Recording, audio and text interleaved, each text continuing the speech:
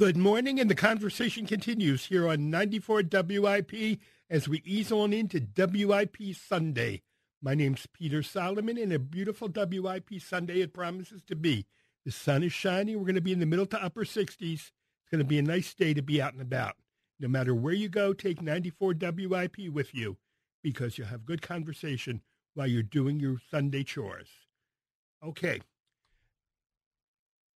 Everybody should have at least one life-changing moment. A life-changing moment occurred for Robert Kennedy, and it's documented in a new book by Ellen Meacham, that new book, Delta Epiphany, RFK to Mississippi. What might have happened out of that trip to Mississippi if he had managed to stay and be elected president? Let me say good morning to Ellen Meacham. Good morning, Ellen. Welcome. Good morning. Welcome. Peter, I'm glad to be here. It really was a life-changing moment because here was a man who grew up with wealth and privilege. Right. And it wasn't as if he hadn't seen poverty before, because he had an interest in poverty. He'd worked with Bedford-Stuyvesant in New York, which was a public-private partnership in an area that needed redevelopment, and also in the Appalachian area, corner of New York. But what he saw in Mississippi was worse than anything he'd ever seen in this country, as he told one of the aides. And he was just stunned and appalled by it, and then appalled and a bit stunned at the resistance to trying to help the situation. So he saw some terribly destitute children. I think that was what got to him the most. Of all the books you could have written, though, Ellen, why this one? Well, that's a really good question. I'm calling from outside Oxford, Mississippi, and I think it's a requirement that I have to quote William Faulkner since he's from here. But William Faulkner had a quote that I came across that said, every good story starts with an image or a memory. And that image, one of my colleagues here at the University of Mississippi Journalism School, he had been a young newspaper reporter, went on to report for the Boston Globe for a long time, Curtis Wilkie. He wrote a memoir, and in that he described being in that shack with Robert Kennedy in Cleveland, Mississippi, when Kennedy got down on the floor and tried to coax a response out of this listless child that was picking up crumbs of cornbread and rice and beans off the floor, every trying to get every little crumb. And Kennedy could tell that this child had not been given the kind of nourishment that he needed just by looking at him.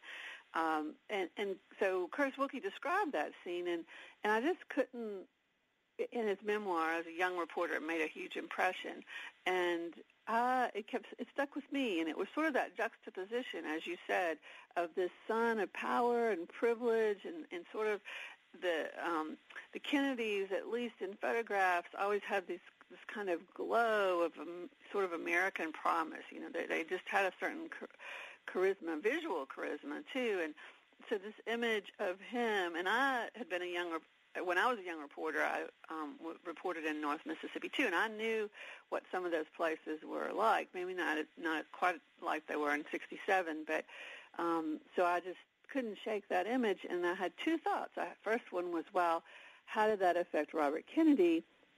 And the second one was, what happened to that baby that he was trying to, the toddler he was trying to get a response from? And so I sort of just set myself on the task to try to find the child. And the more that I researched about Kennedy, I realized what an impact it had had, and it was recounted in all of his biographies as a very important, significant moment. And so that's kind of, I sort of just assigned myself homework for about 10 years is what I did.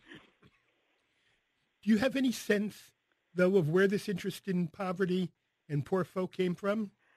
Well, several biographers have tried to take a look at that, and I think, one theory, and I think it's a pretty good one, is that he was the seventh of 9 children, and his father, Joseph Kennedy, is very focused on the three older children, Joe, who was killed in World War II, and Kathleen and John.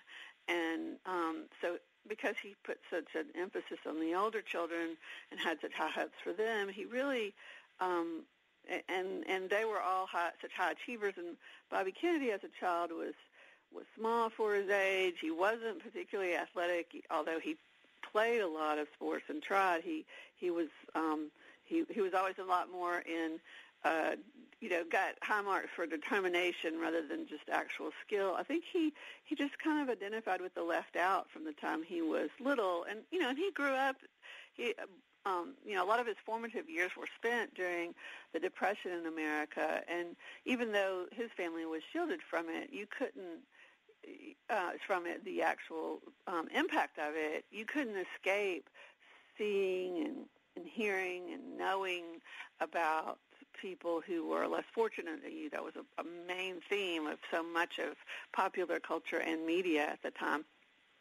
So I think that kind of played into it. I think he genuinely loved children. Even his enemies, everybody recognized that he had a special connection with children.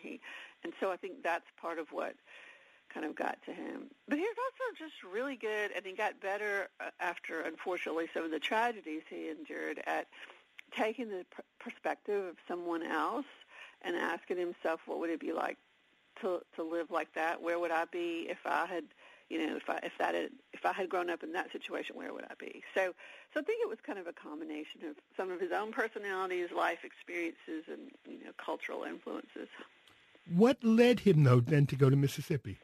Well, that was one of the surprises of the book. When I first started, I just assumed it was like what we're used to now, and there's nothing wrong with it, but where someone uses their celebrity to go and call attention to a problem, whether it's in another country or in this country, and they get attention because the media follows them, and they use that to take the media to see and that. But I'm sure he was I'm sure he was aware that media would go where he went, but it was actually a working trip. By this time he had resigned as Attorney General after his brother's death, and the Civil Rights Act was passed, and had run for Senate from New York, and was serving in the Senate, and he was on the subcommittee that was called the Employment, Manpower, and Poverty Subcommittee in the Senate, and they were looking at the war on poverty. It was about 2.5 years in, and some of the programs were going to be up for renewal.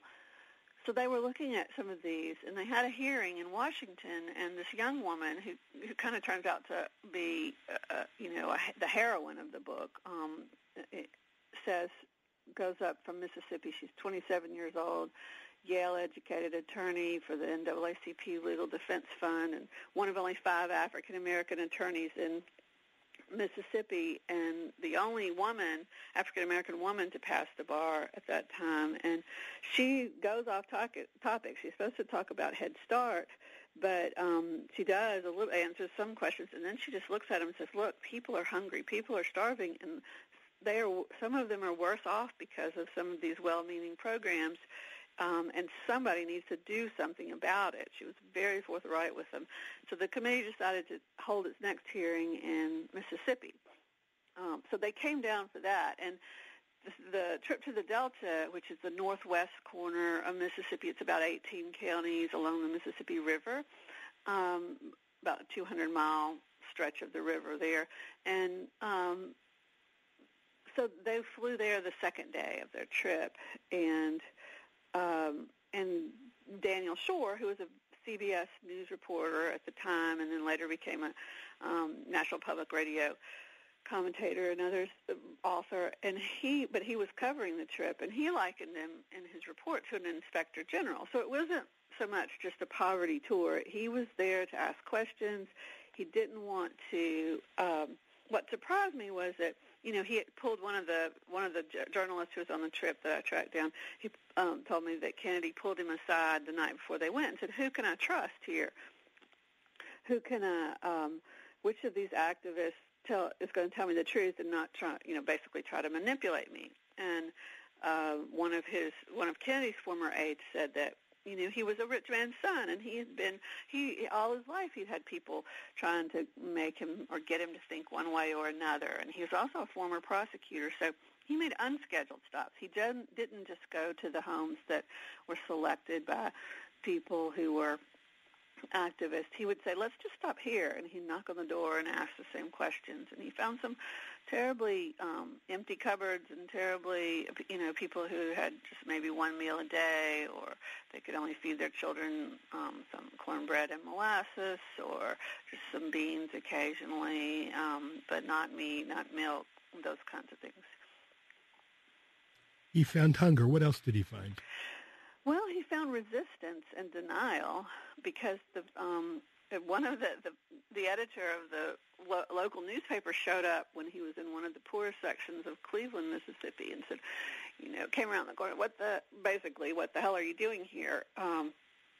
And Senator Kennedy, why don't you go back up north? You got plenty of poverty in Harlem. You've got plenty of poverty somewhere else.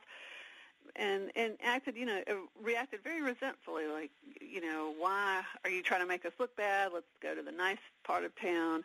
And the man said, this was after Kennedy had been in a few homes and had been talking to this one family that was just terrible, had about 15 people living in a very small, basically a couple of rooms. And the editor said, there was this kind of confrontation, and Kennedy was,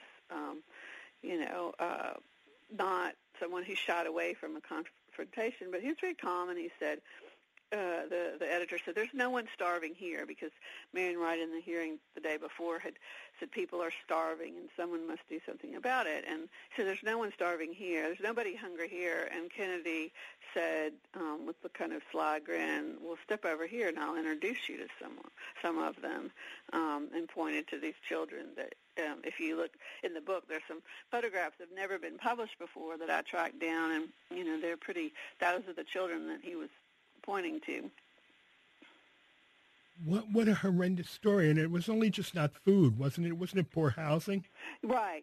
It was, a collection of all kinds of things. And it was particularly bad time for the people in the Delta at that time, because there was this wave of mechanization that in changes in technology and changes in farming practices, changes in a new kind of herbicide had, in about an 18-month period, had thrown about 25,000 people out of work, that had been getting by. And then they later did a study a year or so later and found that they were actually worse off than they were in the late 50s, 10 years earlier, in terms of, they'd always been poor, but they were quite destitute because the way the system had worked had been kind of bumping along, certainly not in a good way, but they had been getting by working in the cotton fields. The whole family would often work, children and elderly during the season, and they would be paid. By this time, the sharecropping system had kind of diminished and just about disappeared, but they were day labor, so they were paid by the day. And so they would chop cotton, which means when the cotton seedlings come up, you have to hoe the weeds away from it till it gets tall enough to survive on its own. So that took a lot of hand labor. And when they passed the farm workers minimum wage, and it went in effect, and they developed an herbicide that called pre-emergent, so it would kill the weeds before they sprouted, those folks weren't needed. And so it was, a lot of the farmers made the calculation it was cheaper to buy one of those big combine machines. And so you had 24,000 people who lost their work, but there were about 50,000 in the area who also lost the place where they lived, who were affected in the family, because oftentimes where they lived, the housing they lived on was on the land that they worked. And so they were in the process of knocking down those shacks and if they didn't need you to work, they didn't let you live there. Or some people let them live there but didn't invest anything in the housing. So there was quite a bit of migration at the time, and some of the people who were trying to help them on the ground, some of the advocates for them, they they believed that Mississippi officials were specifically trying to starve the people out and force them to migrate to the cities in the north, or places like Memphis or Chicago or Philadelphia or New York or any of those places. And you're listening to WIP Sunday here on 94 WIP All Sports Radio. My name's Peter Solomon. My guest this morning, Ellen Meacham, her new book, Delta Epiphany, RFK, Robert Francis Kennedy in Mississippi. Ellen, I need you to stay with me. Got to run a few commercials. Absolutely. We'll be back in just a bit. The WIP time, 7:16. And we're back. It's WIP Sunday. My name's Peter Solomon, 94 WIP. My guest this morning, Ellen Meacham, journalist, professor, author. Her new book, Delta Epiphany, RFK in Mississippi. Hi, Peter. It's good to be here. Glad to have you back. Ellen, I would imagine he found not only poor African-American or black folk, but he found poor white folk, too. He did, and that's a very good question. Although in the Delta region, the population, the poor population was heavily African-American, but there certainly were some white folks who were poor, and it's the same is true in Mississippi today. But when he had the hearing in Jackson, they had testimony from all over the state, and that included some areas that were they're predominantly white or more equally mixed. But in the Delta, where he saw, because it had been an agricultural region for so long and a heavy farming region, especially cotton farming, you had sort of some of the legacy of slavery there and high populations of African American. And the thing that you need to understand too about Mississippi in '67 is that the Voting Rights Act had just passed, but it was, on the ground still starting to unfold. And so the people that he met, the parents, and I think part of this is what motivated him and shocked him so, was sort of the intersection of civil rights. And those people that he met, the parents, they had been denied the right to vote or to, sort of even participate in any kind of part of their government as citizens, as the American citizens as they were, for generations. And so they couldn't elect people who might help their situation because they were excluded and threatened or left out of the, it was an all-white voting population. The people who were elected almost 100% or 90% by white voters, and African Americans were not allowed to participate. We have to remember, I think, that this is a Mississippi of whites-only bathrooms, colored drinking fountains, and African Americans sat in the balcony of the movie theater. Right. And, and that, as horrible as that is, that wasn't the worst of it, because they weren't actively allowed. They were actively discouraged and actively threatened or beaten or killed if they tried to, arrested, fired from their job if they tried to register to vote or to ask for better facilities for their children. The Mississippi, for a very long time, in many places, didn't even provide a school building. They would pay for a teacher, but the communities, the African American communities, had to find a building. Usually it was a church or something, or they even met in old school buses. And so in 1967, you had about 160,000 people out of 2 million, mostly African American, who had less than a fourth grade education, and you had another 40,000 or so that had no education at all. So Mississippi had not.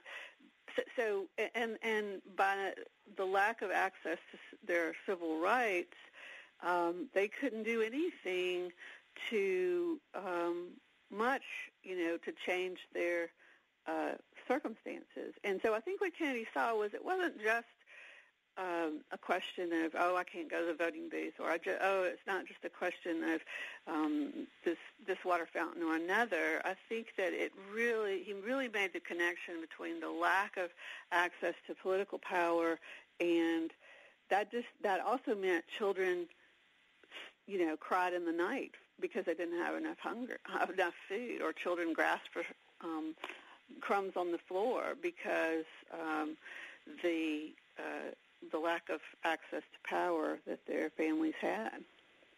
And if it wasn't bad enough with not enough food, poor housing, poor education, it was probably poor health care. Oh, yes, absolutely. And they sent some doctors down the next, they went in April, and then on the Memorial Day weekend, 5 doctors, a team went down from the north, and one of the few African-American doctors in Mississippi met them, and they traveled around to 8 counties, and including some of the ones that Kennedy saw, and examined children who were at the Head Start programs. And there's this one scene, I got a hold of one of those doctors from who was from Yale, and it was in his 80s when I talked to him a couple of years ago, since passed, but he talked about how when the word got out that there were doctors there, and they were just there, they couldn't practice medicine because they weren't licensed in Mississippi. They were only there kind of as a fact-finding to do some basic examinations and record what they saw, that people lined up, adults, children, babies, came from all over and lined up outside the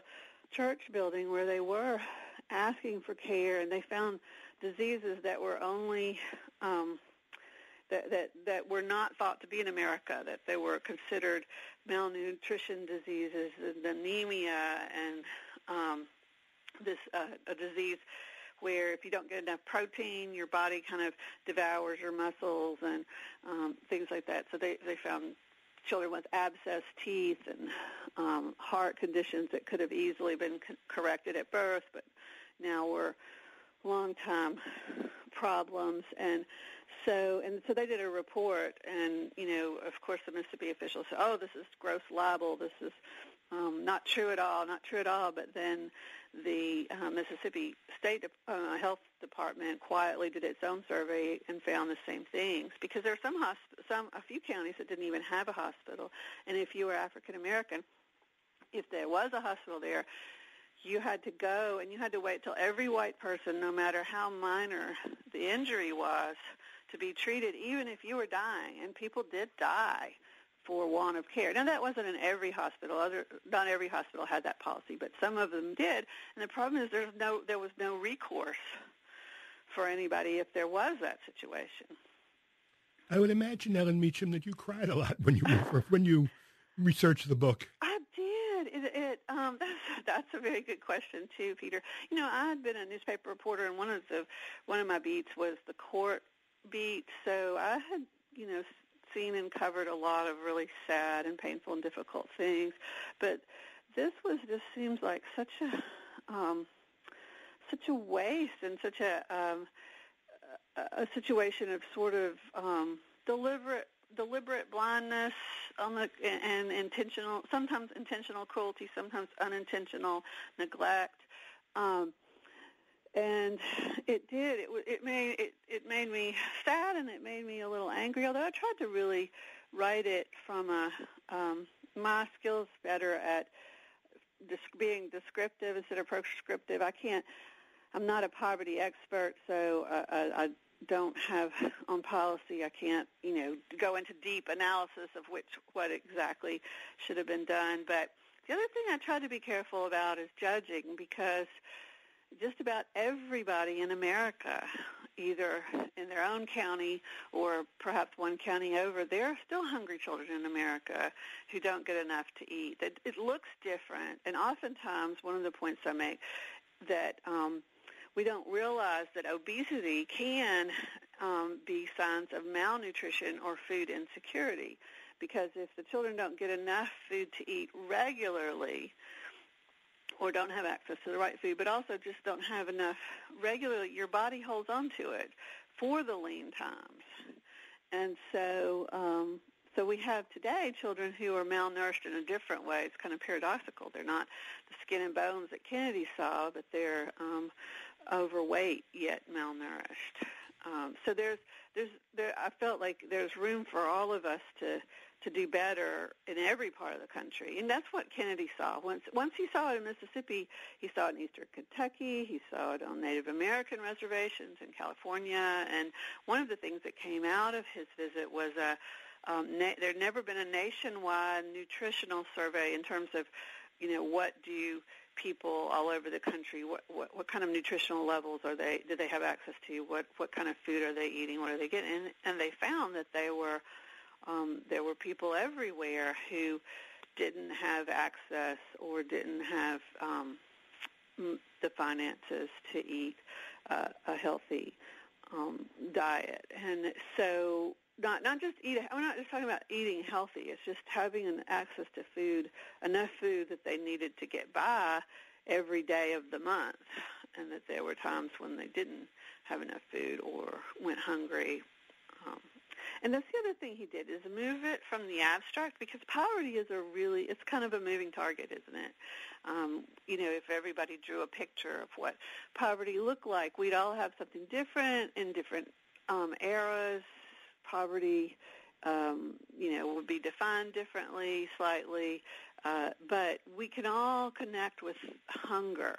Like everybody, even if you're well off, there's been at least some time when you couldn't eat and you were hungry, and you know what that feels like. And to know that you would feel that day after day and not have a way to make that better when your body is growing, I think people could connect with that and understand that a lot better than this abstract idea of poverty.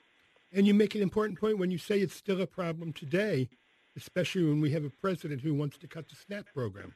Yeah, that's just kind of baffling to me, because we're just not that far out of a recession.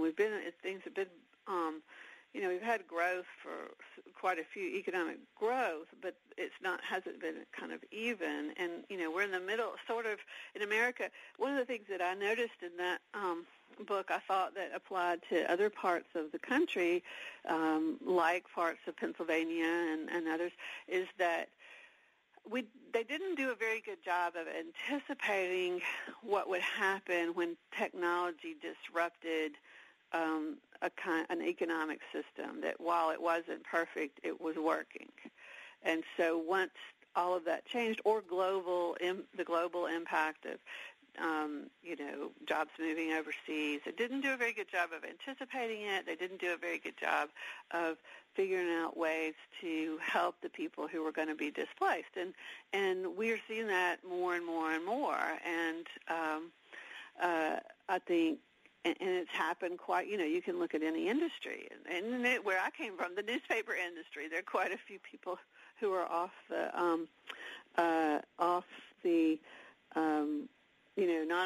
not newspaper reporters anymore, because the jobs have been cut, or people who were worked in factories and they've shut down. And some of those people have needed that aid, or need that aid to get by until they can be retrained or find another job or something else. You mentioned that you were able to track down the little girl that so affected Robert Kennedy. What did you find? Right. Well, I found it's actually, in some places it had been reported a girl, but it was actually a little boy. And his family, he had older brothers and sisters who were not, who I think had suffered a good bit more. His life and his younger brother, who was a baby, I think theirs improved a good bit, because one of them said that Robert Kennedy's visit changed my mother's life, because she had been denied any kind of welfare. She had 6 children and had lost her job working in the fields, and worked a little bit for her family in town, but that's the only income she had. And she had been to the welfare office twice trying to get help, and in those days the local office could deny you if they considered you that you had to meet a certain criteria. They denied a lot of people it was based on their character analysis of you. And so she'd been denied twice for really no reason. And they said that after Robert Kennedy came, they were knocking, the county officials were knocking on her door.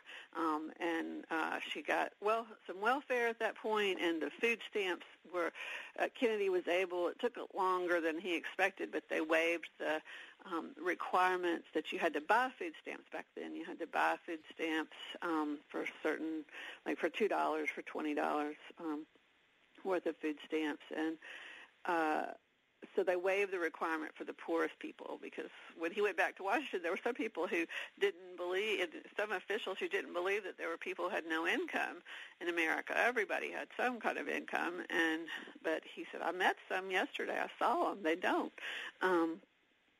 And so this child, Annie White's children, they had money for shoes after that, occasionally a toy. The officials, I think, in town were embarrassed by the conditions, and so they paved the road and they pulled down the shack where they lived and moved to a slightly better house. And then a little bit later, they were able to qualify for some federal housing, and they had indoor plumbing and a washing machine and some other things. And so they grew up in a more stable kind of housing situation and more regular food.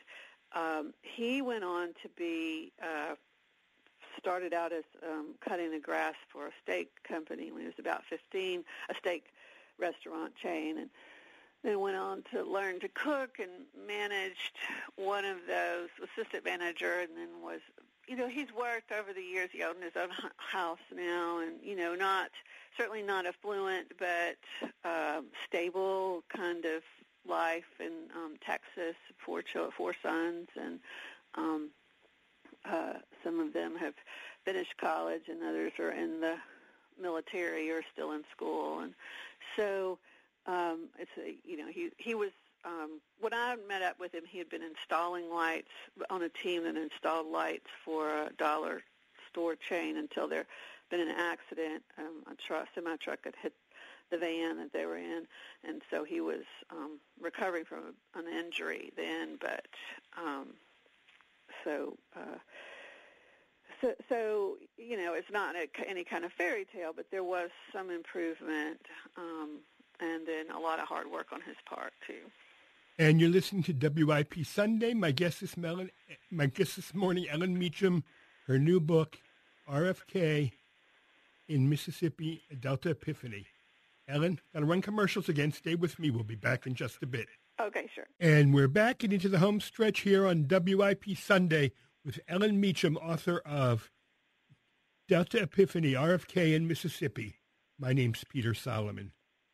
Ellen, did Kennedy's trip to Mississippi make any lasting change, or just another report for another dusty shelf? No, it did. It shifted the conversation from poverty to hunger, and it brought attention to how, while one of the things that had really affected these people was a change in the food aid policy from free commodity distribution to food stamps, which overall was a good thing for families because the commodity distribution were mostly starches and things like rice and beans and cornmeal and flour, occasionally some salmon, and food stamps gave them access to all kinds of other choices and a wider nutritional kind of selection. But in the Delta, because at the time you had to buy the food stamps, people had lost their job and they couldn't buy the food stamps, and then they couldn't get the free commodities, so they were really in a bind. So it brought attention to the fact that it wasn't always just a one-size-fits-all, that different regions needed a different kind of approach. It also shifted a lot of people, even some Southern elected officials who had never had to appeal to African-American voters. They could be more comfortable with the idea of feeding hungry people and feeding hungry children than the abstract poverty. So it got some support there. They created a Senate Select Committee on Hunger that did a lot, and it grew out of that work. And, I should mention Senator Joseph Clark from Pennsylvania was on that trip with Kennedy and in the Delta and in that shack with him. And poor old Senator Clark sometimes gets overlooked, but he was chairman of that committee. And so he and then Senator Jacob Javits, a liberal Republican from New York, they were in Mississippi, and they, after Kennedy was killed, carried on some of the work. But it also shifted the media conversation because of the coverage it got, and I think also the sort of astonishment.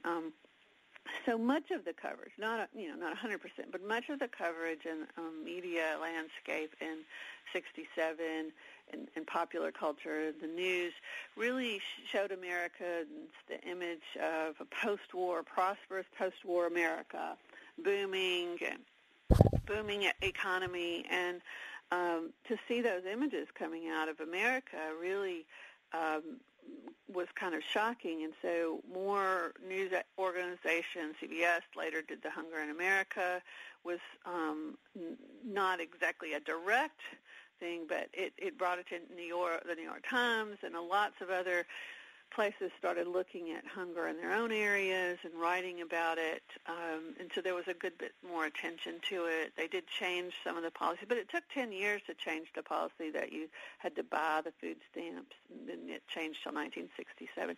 So it's a little hard to say, okay, he went there and this policy happened. It wasn't just kind of like a magic wand, but he went to eastern Kentucky and brought attention to the poverty there, and saw some real destitution there. And, like you said, it wasn't always African Americans. It was Americans of all types that were being left out of this post-war prosperity.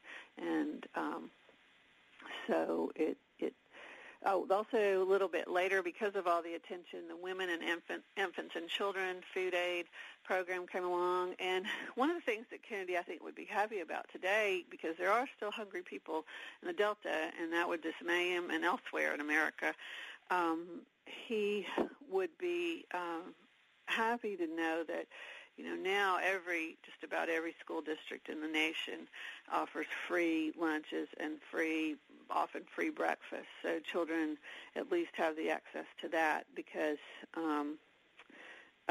in 1967, counties could opt out of that, and the counties in Mississippi many of the counties in Mississippi. So these children that he saw weren't getting any kind of free or reduced price lunches at school. One of the women I talked to said that her teacher would buy out of her personal money, would buy one extra meal ticket a week, and a child who didn't usually get to eat would get to use that ticket for a week. And she just still, 50 years later, her face lit up at the idea, at that 1 week when she got one hot meal, one good hot meal a day for a whole week. It's amazing to think that there's still hunger in the Mississippi Delta today. There is. They call it food insecurity, but, which is a more kind of abstract idea, but it is. And, part of it is some of the kind of thing that rural America are struggling with all over, is that, that there's food deserts.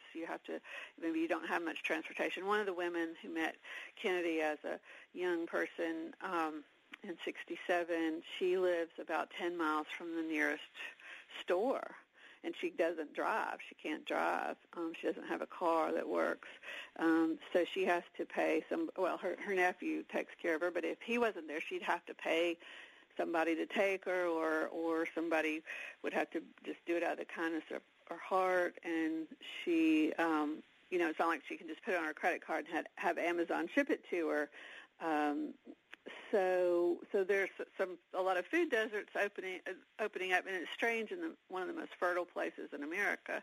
And people do garden, but that won't take care of you all year. Usually, you have to have some experience and money to do that. To preserve things in jars and so forth. But So, yeah, it is kind of amazing. But 42% of families in one of the Delta counties in Mississippi live in what they call food insecure households, which means they run out of food at least once every month. When you wrote the book, Ellen, who did you have in mind to read it? Who did you want to read it? Well, I really wanted it to be. I wrote it for a general audience. I teach college students, and so I kind of aimed it sort of at them, and with thinking about how little they understand or know or remember about those times, and so I didn't try to assume that everybody, knew what the Civil Rights Act was or whatever. So I tried to explain it without being insulting, and so I really wanted just an average audience. I'd written for newspapers, and so I just thought of the average newspaper reader. So I tried to tell a really good story. I wanted to give some people, and luckily I had a great story, a compelling story to tell. I tried to give people value for their money, that it would be written well enough that they would want to read it and enjoy reading it. It wasn't just a history book or a academic kind of book. Of course, I had to document everything because it was published by a university press, but they were great to work with me to make it accessible, and lots of photos and those kinds of things. So, what's the next book, Ellen Meacham? Well, when you're in the middle of it, you swear you'll never write another. But I got a few ideas kicking around, but nothing I've settled on yet. Right now I'm just enjoying this, and there's stories everywhere, though, and that's the great thing about being a reporter and being a journalist, is that you see them everywhere and you get a chance to tell them. How did writing the story change you? Well, that's a good question as well. In a couple of different ways. One, it made me much more aware of, the county I live in is a university here. It's kind of an oasis. It's in Mississippi, and it's, got a lot of great things with the university and libraries, and, it seems very prosperous, especially compared to the rest of Mississippi. But, 1 in 4 children, that's 25% in my county, don't get enough to eat. So I have been much more aware of just what's around me and what I'm seeing. That's one thing. I had to kind of do a little bit of an inside job to this was my first book, and to really stick to it and get it done, and sort of realize my vision. I joke and say that if you had known me in high school or college, I would have been voted girl most likely to talk about writing a book, but never actually write one. And so now I've had to kind of revise my perception of myself, because I finished this and stuck with it. So. And I'd like to say thank you to Ellen Meacham for the interview this morning, for her new book, Delta Epiphany, RFK in Mississippi. And I'm sure RFK would be proud if he could read the book today. Well, thank you. And they can go to my website. I have a website, www.ellenmeacham, that's MEACHAM.com. And then you can get the book it's on in your local bookstore, can order it, or we'll carry it, or you can get it from one of the online places like Amazon or Barnes & Noble. Thank you, Ellen Meacham. Great. Thank you so much for having me. My pleasure. Thank you to Phil Jackson, this morning's producer, and Ann Tideman-Solomon, my dear wife and associate producer. Couldn't do the show without either one of you. There's nothing left to say, but see you soon.